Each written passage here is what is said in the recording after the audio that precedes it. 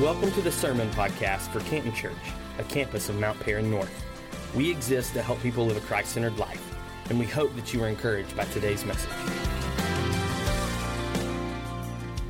Good morning, Canton Church. As Pastor Jeremy just said, my name is Trevor Hyman. I'm the student and volunteer pastor here at Canton Church, and I'm so excited to have the opportunity to speak to you today to conclude our Heroes, a super fun series this morning. Over the last several weeks, Pastor Jeremy has done an incredible job of pulling out his inner nerd and talking about 2 weeks ago Superman and talking about mercy that week. And then last week he talked about Batman, and he talked about, what did you talk about last week? I wasn't even here. Mercy last week, justice the first week. That's right. Hey, go to the podcast. If you missed either of those weeks like I did last week, check out the podcast. You can go to cantonchurch.com, view all of our media there, or iTunes, search Canton Church under podcast, and check those out. We would love for you to be able to do that over the next several days or weeks. But today, as I conclude our Heroes series, I've been given the topic of humility, and it only made sense when Pastor Jeremy was putting together the sermon calendar as he's figuring out what we're talking about what weeks and who's talking about those that week. It only made sense to me that he chose me to talk about humility and not himself, as he struggles with being a humble person. I'm totally kidding. That's not true at all. He's incredible. He's super humble. He actually posted already, like talking bad about me, how I said that in the first service, but that's okay. I can handle it. But as I was thinking about talking about this topic of humility, as I was thinking about in my own life, where am I humble, where am I not humble, how can I be more humble, I started thinking through ways and areas and situations of life that humility might come up. And I have an incredible wife. She's sitting right over there on the third row. And she is amazing at encouraging me and uplifting me and saying kind things to me. So it's not a rare occasion for me to have like 5 or 10 times in a day where she just says something nice to me, like, hey, you're a great husband, or hey, thanks for marrying me. I'm so glad we got married, or hey, you look great today, or hey, you worked so hard, or hey, thanks for providing for us. Like, she says those type things constantly, and it's amazing, and I love it, and I love her for it. But usually, and I know I've only been married for like 18 months, so I know I have a ton to work on, guys, but I should follow that up with, no, you're awesome, or I'm so glad I'm married to you. I get that. That's what I should do. I usually respond with, you're right, I am awesome. Or she'll say, like, I'm so glad that we got married, and I'm like, you're welcome. Like, I know that I shouldn't do these things, and maybe it's out of a lack of humility, or maybe it's just my internal sarcasm that comes forward in everything that I do. But I know I shouldn't do that, but that's usually the response that I have. So anytime I'm going to talk about her from the stage on a Wednesday night when I speak to our students, or when I get the opportunity on Sunday morning, I do this correct. I always ask her permission first. Hey, are you okay if I say this? And she said, well, so I asked her Tuesday night at dinner, I said, hey, are you okay if I talk about you Sunday morning? And she said, well, what are you going to say? And I said, well, and I told her what I just told you guys, how she's super kind to me, and she always encourages me, and I come back with a dumb answer. And she goes, yeah, I'm totally fine like that. You're the one who looks bad in that situation, not me. And so I was like, awesome, thanks. And so I got up, I walked out of the living room, walked back into the kitchen, and I kind of heard her behind me say, kind of thought you were going to talk about how humble I am. And so, like, I don't know, maybe today's sermon about humility is only for Lauren and I. Maybe we're the only not perfectly humble people in the room. I'm just kidding. You're perfect, Lauren. I love you. But today, we're talking about humility. And all series long, we've been looking at a scripture, Micah chapter 6, verse 8. If you could throw that up on the screen, guys. It says, he has shown you, O mortal, what is good. And what does the Lord require of you?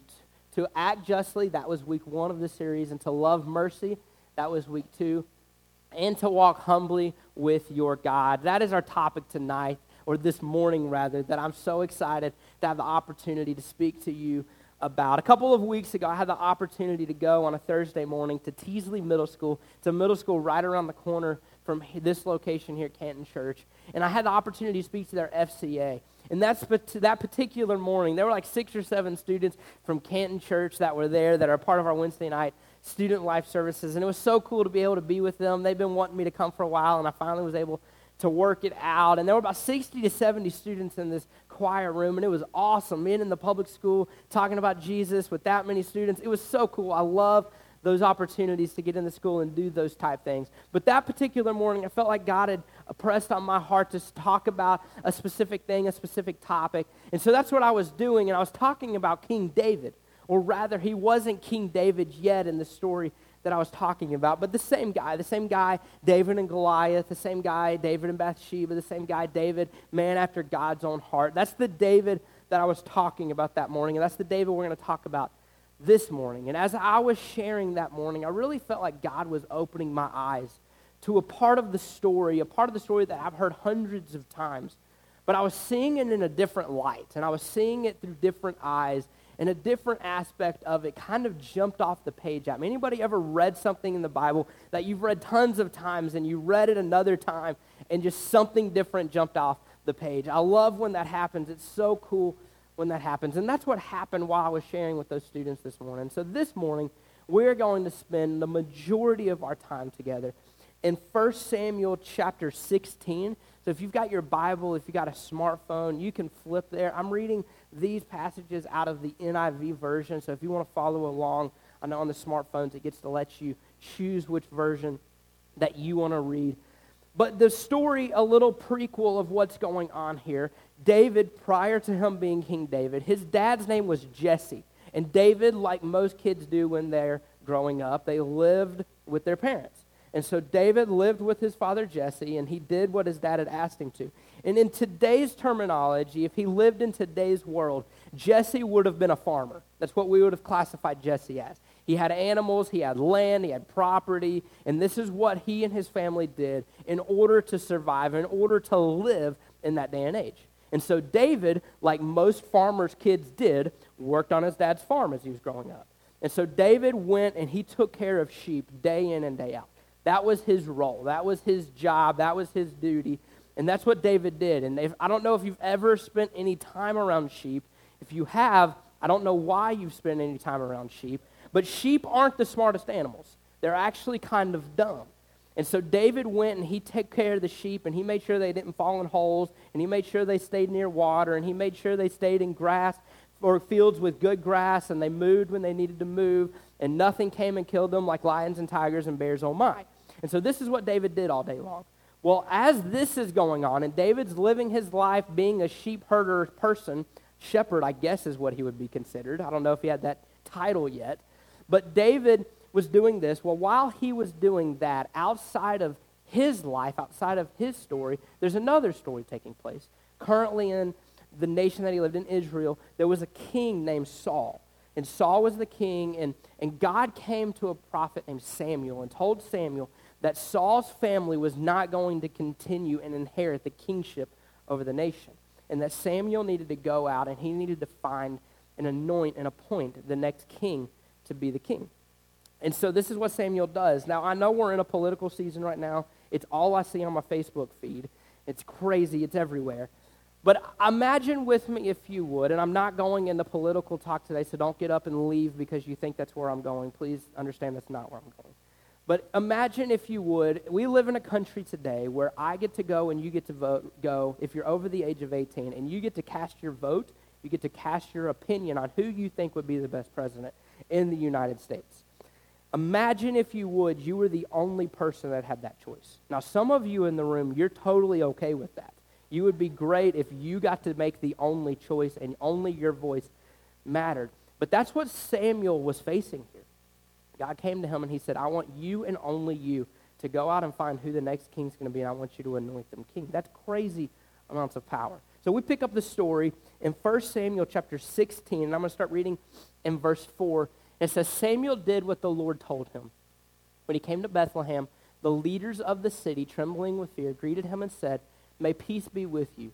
Greetings, he replied. I have come to sacrifice to the Lord. Perform the ceremonies to make yourselves holy and come with me to the sacrifice. He performed the ceremonies for Jesse and his sons, that's Jesse as in David's father, and invited them to the sacrifice. When they came, he saw Eliab and thought, certainly here is in the Lord's presence is his anointed king. But the Lord told Samuel, don't look at his appearance or how tall he is, because I have rejected him. God does not see as humans see. Humans look at outward appearance, but the Lord looks into the heart. I absolutely love that line that it says humans look at the outward appearance, but the Lord looks at the heart. Basically what's going on here, if we can simplify it a little bit, is Samuel is doing job interviews. He's going and he's gone to Jesse's house, and he's asked Jesse and all of his sons to come together. And he's interviewing them for one of them to become king next. And that's a big deal. And so here comes Eliab, and Eliab walks in, and I got to imagine that Eliab was one of those like leaders among leaders. He was the tallest, best looking, most fit leader guy that walked through the door. And when Samuel saw him, he's like, that's got to be the guy. Like, it was probably one of those moments where like all of his brothers like didn't do something until Eliab did it, and like he could just instantly tell that he was the leader of the family. This is who everybody looked to, the best looking guy in the room. Like, nobody went to the buffet until Eliab went to the buffet. Like, that's when you knew it was okay to go, because he went and did it. And so Samuel's like, that's got to be the guy. This is our guy. This is our next king. And that's when God impressed upon his spirit and said, no. See, all you can see is the outward appearance. All you can see is who he is on the outside. But I can see his heart. And his heart's not in the right place, and his heart's not set him up to be equipped to be king. So the interviews continue. Eliab came in. Then Jesse sent in Abinadab. And then Jesse sent in Shammah. And then he sent in 7 more sons. And time and time and time again, Samuel's like, well, is this going to be the one? And God would remind him, humans can only see the outside appearance, but the Lord looks into the heart. He's not the one. Well, this happens with all of these different sons, and I've got to imagine that Samuel was probably a little frustrated. He came, met with Jesse, said, Jesse, bring all your sons here. I'm going to pick the next king. Jesse did that. He met with all of them, and none of them are the king. And that's where the story picks up. In 1 Samuel chapter 16, verse 11, it says, are these all the sons you have? That's Samuel talking to Jesse. There's still the youngest one, Jesse answered. He's tending the sheep. Samuel told Jesse, send someone to get him. We won't continue until he gets here. And Jesse sends somebody out to go get David out of the field. It's interesting to me that earlier it said that Samuel was meeting with Jesse and all of his sons, yet somehow David wasn't in the equation. David's out there taking care of sheep, out there minding his own business, doing what his father had asked him to do. While all of this is going on in the house, he's out there. Kind of reminds me of when Cinderella's evil stepmom allowed the 2 sisters to go to the ball, but Cinderella had to stay back home. Like, why couldn't David be at the party? He's out there taking care of sheep. They send for him. He comes in. Samuel meets with David and says, you're going to be the next king.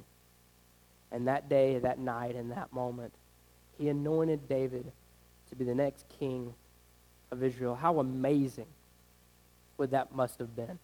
So in the same chapter, just verses below, it's kind of a break in my Bible. It was a new header and a new story. But in the same chapter, just right below where David is anointed to be king of Israel, there's a story where Saul, who's the current king, is being tormented by dreams at night.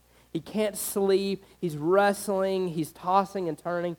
And he goes to the people that work for him in his kingdom and says, I need you to find me somebody that's really good at playing music, that can come in when I can't sleep at night and play some soothing music to relax me. And they're like, okay, well, we'll find somebody. And they come back to him and they say, hey, we've heard that Jesse has a son who's really good at playing music. And he says, okay, send for him. And in verse 19, remember I just read in verse 16, or verse 11, so this is right after that. It says, Saul sent messengers to Jesse to say, send me your son David, who is with the sheep. Now wait a minute. David was just told that he's going to be the next king. That's a pretty big deal. And 8 verses after what I just read, so just moments later in Scripture, it's talking about how David is out with the sheep. Now maybe I'm the only person in the room that would think this way, and if so, like, you're all better people than I am. But I have to imagine that if I were in David's shoes, the morning after I had this moment that I'm anointed as the next king, I would have gone and I would have had a conversation with my dad that would look something like this. I'd have walked in and I'd been like, listen, Dad, like, me and those sheep, we're tight. Like, I love those guys. Like, they're my boys. Like, we get along great. We hang out all the time. They laugh at my jokes. Like, it's awesome. We've got a good thing going. But listen, Like, I don't know if you remember last night, I was told I'm going to be king. It's going to be awesome. I think Eliab's a little mad at me and he can beat me up right now, but it's going to be okay because someday I'm going to be over him. I don't know if you remember that last night, Dad. But I think I might be done with the whole sheep thing. Like, here's my 2-week notice. Like, I'll keep working the next 2 weeks and helping you with the sheep, but I think I'm going to call it quits and just kind of chill out until I'm going to be king. I mean, like, why would I want to go and I want to take care of sheep?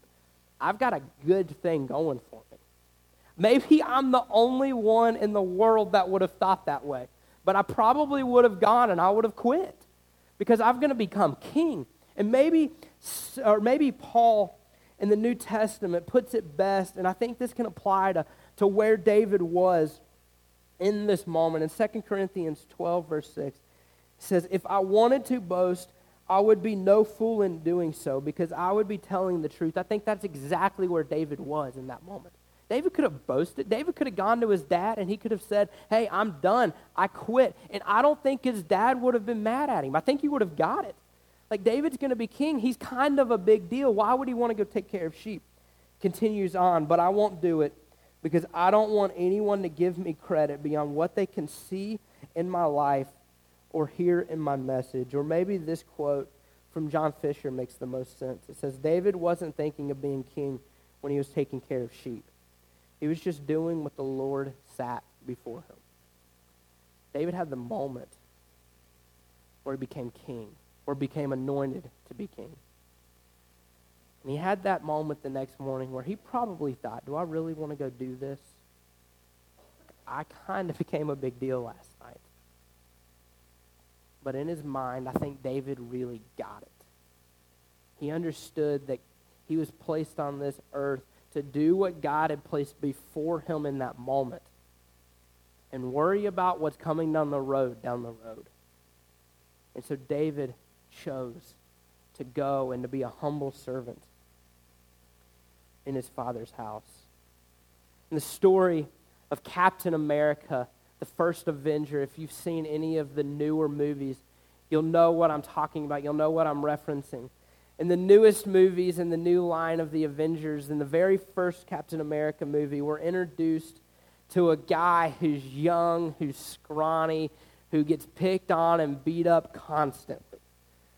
And in this story, it's set during World War II, and he wants so desperately bad to go and to fight and be a part of the cause and to help out and to do the right thing. And so he goes and he applies and he tries to get recruited into the army, and he goes to a recruitment center and they turn him down. Can't meet the physical qualifications. He's got too many health problems. He's not big and fast and strong enough to go and to fight alongside the other soldiers. So he's devastated. He wants to so desperately go back. And he goes to another one, and he gets rejected. And he's done this tons of times in different recruitment centers.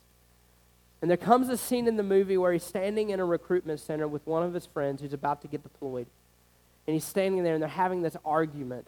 And he's talking about how desperately bad he wants to do it for the right reasons. He wants to go, and he wants to help, and he wants to make a difference. And someone overhears, and the person who overhears this conversation is a doctor. And he's the doctor that's working on a special project. Later in the movie, you find out that is to create chemically Captain America. So this doctor overhears, and he comes and he asks him to be a part of this special initiative. And so then the movie transitions to him being in what looks like a boot camp setting. And it's all of these guys that look like your typical soldier. The biggest guys, the fastest guys, the guys that can run the furthest, the guys that are the best shots, the guys that are the best leaders. And this scrawny little guy who got in because of something that was overheard by a doctor. And so there's a moment in the movie where the guy that's over this whole unit pulls a pin out of a grenade and throws it into the middle of these guys. He's the only one that knows that it's a dummy grenade, and he yells out, "Grenade."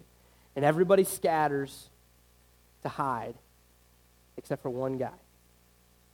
Scrawny little Captain America 2B jumps on the grenade to protect everybody else. And in that moment, he is selected to be Captain America. There's a clip in the movie that we're going to watch in a moment of a conversation that takes place the night prior to his procedure taking place. Take a look at this clip.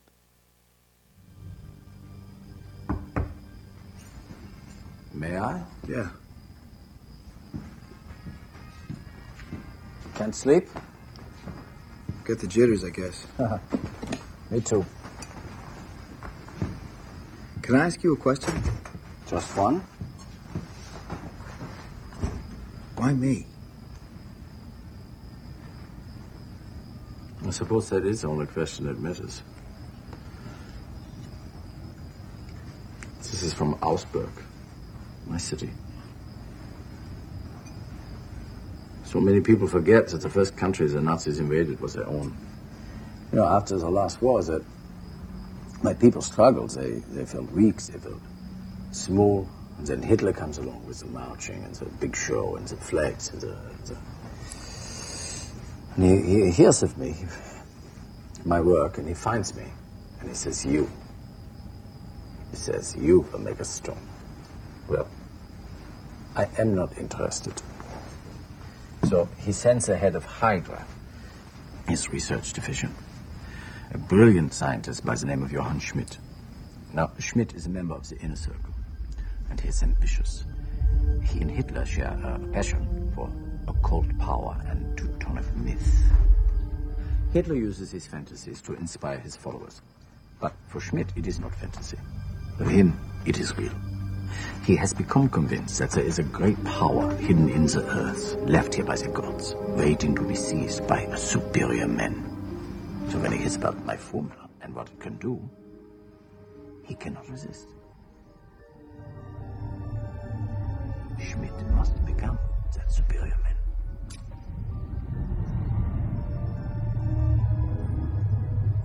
Did it make him stronger? Yeah. But there were other effects. The serum was not ready. But more important, the man. The serum amplifies everything that is inside. So, good becomes great.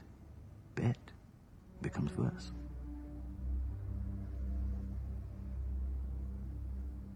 This is why you were chosen. Because a strong man who has known power all his life may lose respect for that power. But a weak man knows the value of strength and knows compassion. Thanks. I think. Good becomes better. Bad becomes worse. I think that that's a lot of why David was chosen by Samuel. You remember Samuel would have, if it was up to humans, if it was up to just Samuel, he would have just chosen Eliab right off the bat because he looked like the best leader in the room. The captain, the guy that was over selecting the person to become Captain America, he would have never chosen the little scrawny guy. He would have chosen the best-looking soldier out there because of his physical abilities. But what the doctor just described, what the doctor just said, is it's not about the physical. This would change that. It's about what happens when good becomes great. And I think that when David was chosen to be king, that's what God was seeing. God was looking on the inside. God was seeing his heart. God was seeing that he was a humble servant out serving his father. Bring him in. Because I want to make good become great. If you know me at all, if you've ever heard me speak, and I know the students know this better than anyone else in the room, I'm a super practical person. So I love to give you practical steps that you can take, practical applications to your life anytime that I speak. And so today, I'm going to do that through looking at 3 ways that we can do a better job at walking humbly. The first way that I think that we can walk humbly is to worry more about what is on the inside than the outside. Captain America was chosen not because of his physical stature. He was chosen solely based upon the fact that good would be exemplified to become great. David wasn't chosen because he was the best looking, smartest, biggest, strongest. brother.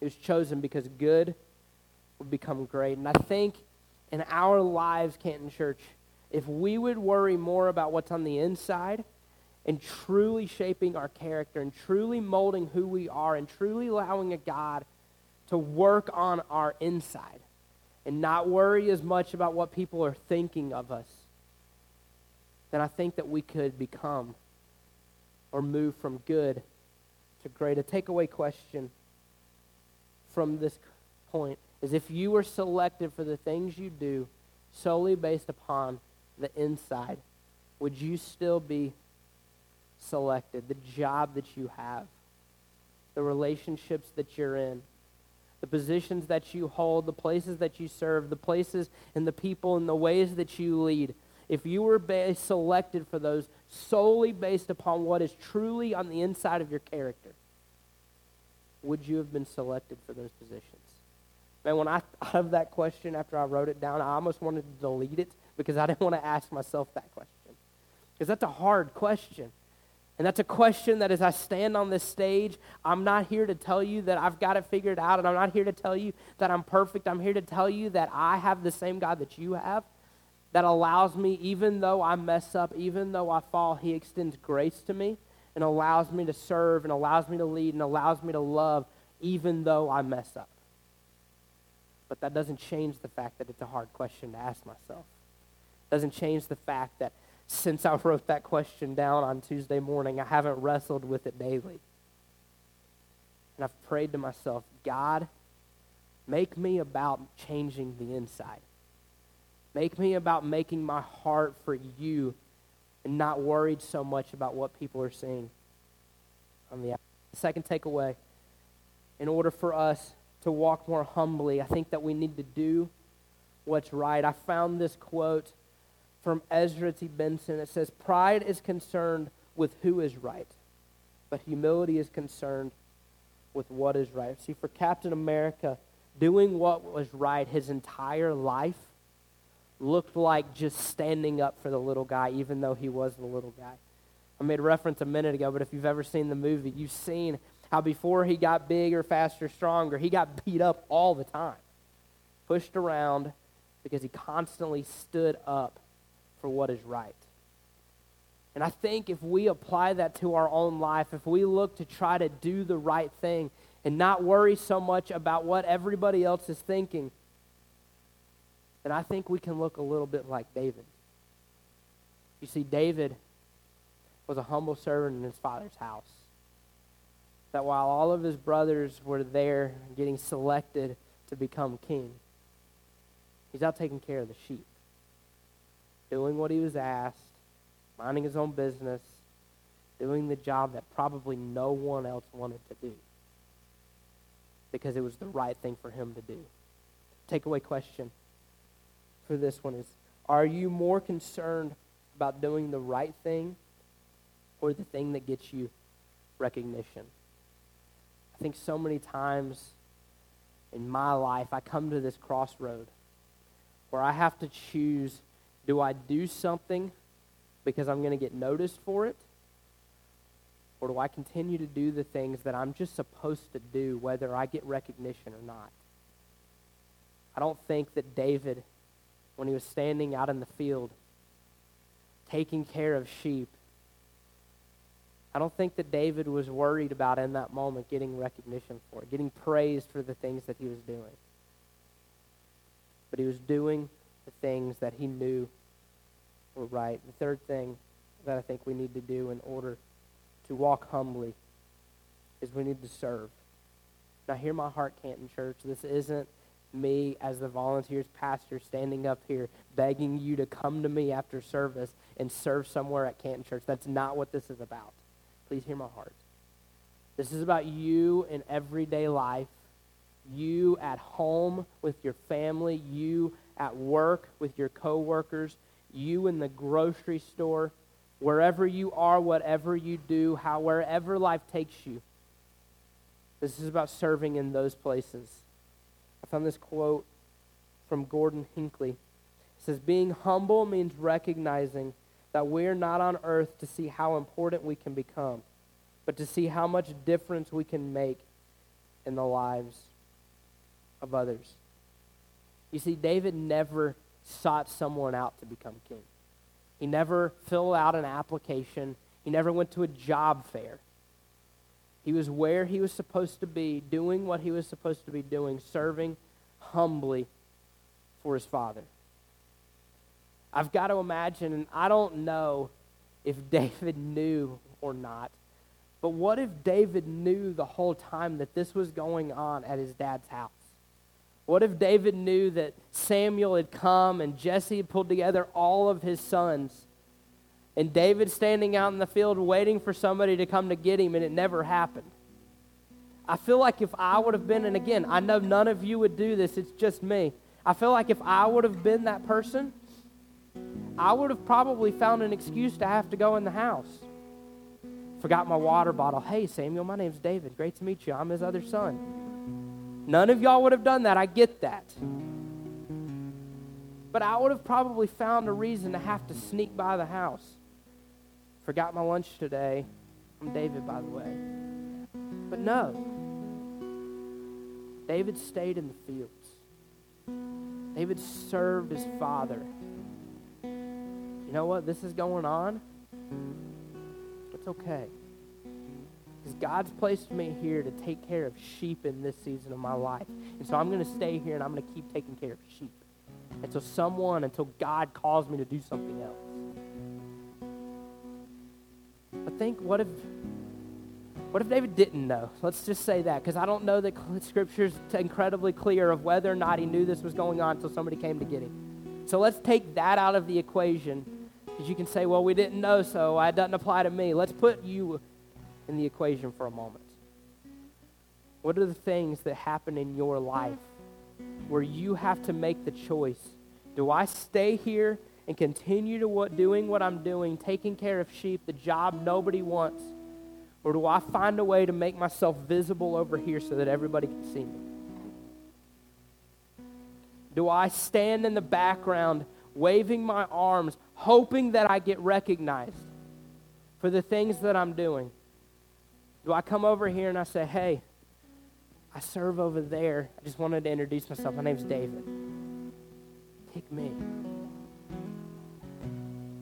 I think in order to walk humbly, it starts with serving humbly. And in order to serve humbly, we have to serve where God's placed us to serve. A takeaway question for this point is, are you willing to put the needs of others before the needs of your own? I have no doubt that David, if he would have known, of course he wanted to become king. Who wouldn't? That'd be cool.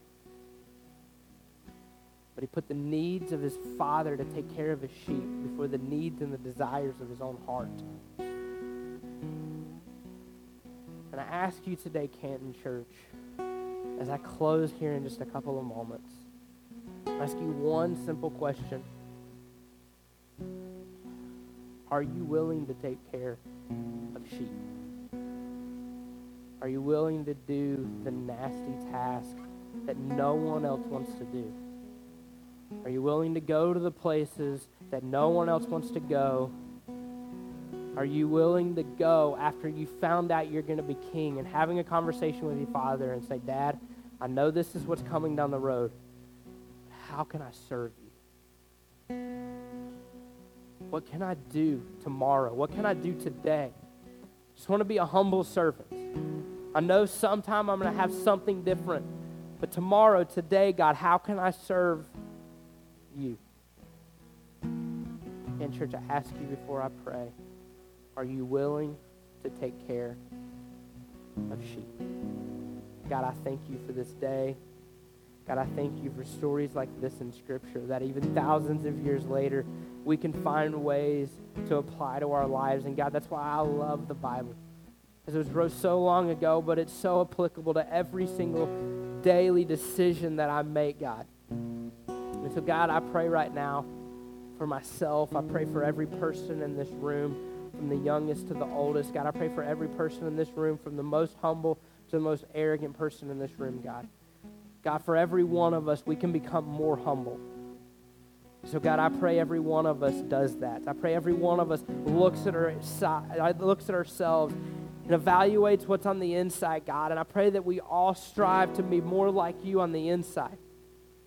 God, I pray that every one of us tries to do what's right more than we tried to do what's right yesterday. God, I pray every one of us serves. God, allow us to be a group of people that are willing to take care of sheep. In your name I pray. Amen.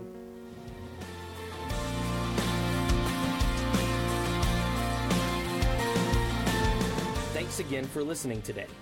If you would like more information about today's message or about our church, we invite you to visit us at cantonchurch.com or facebook.com/cantonchurchga.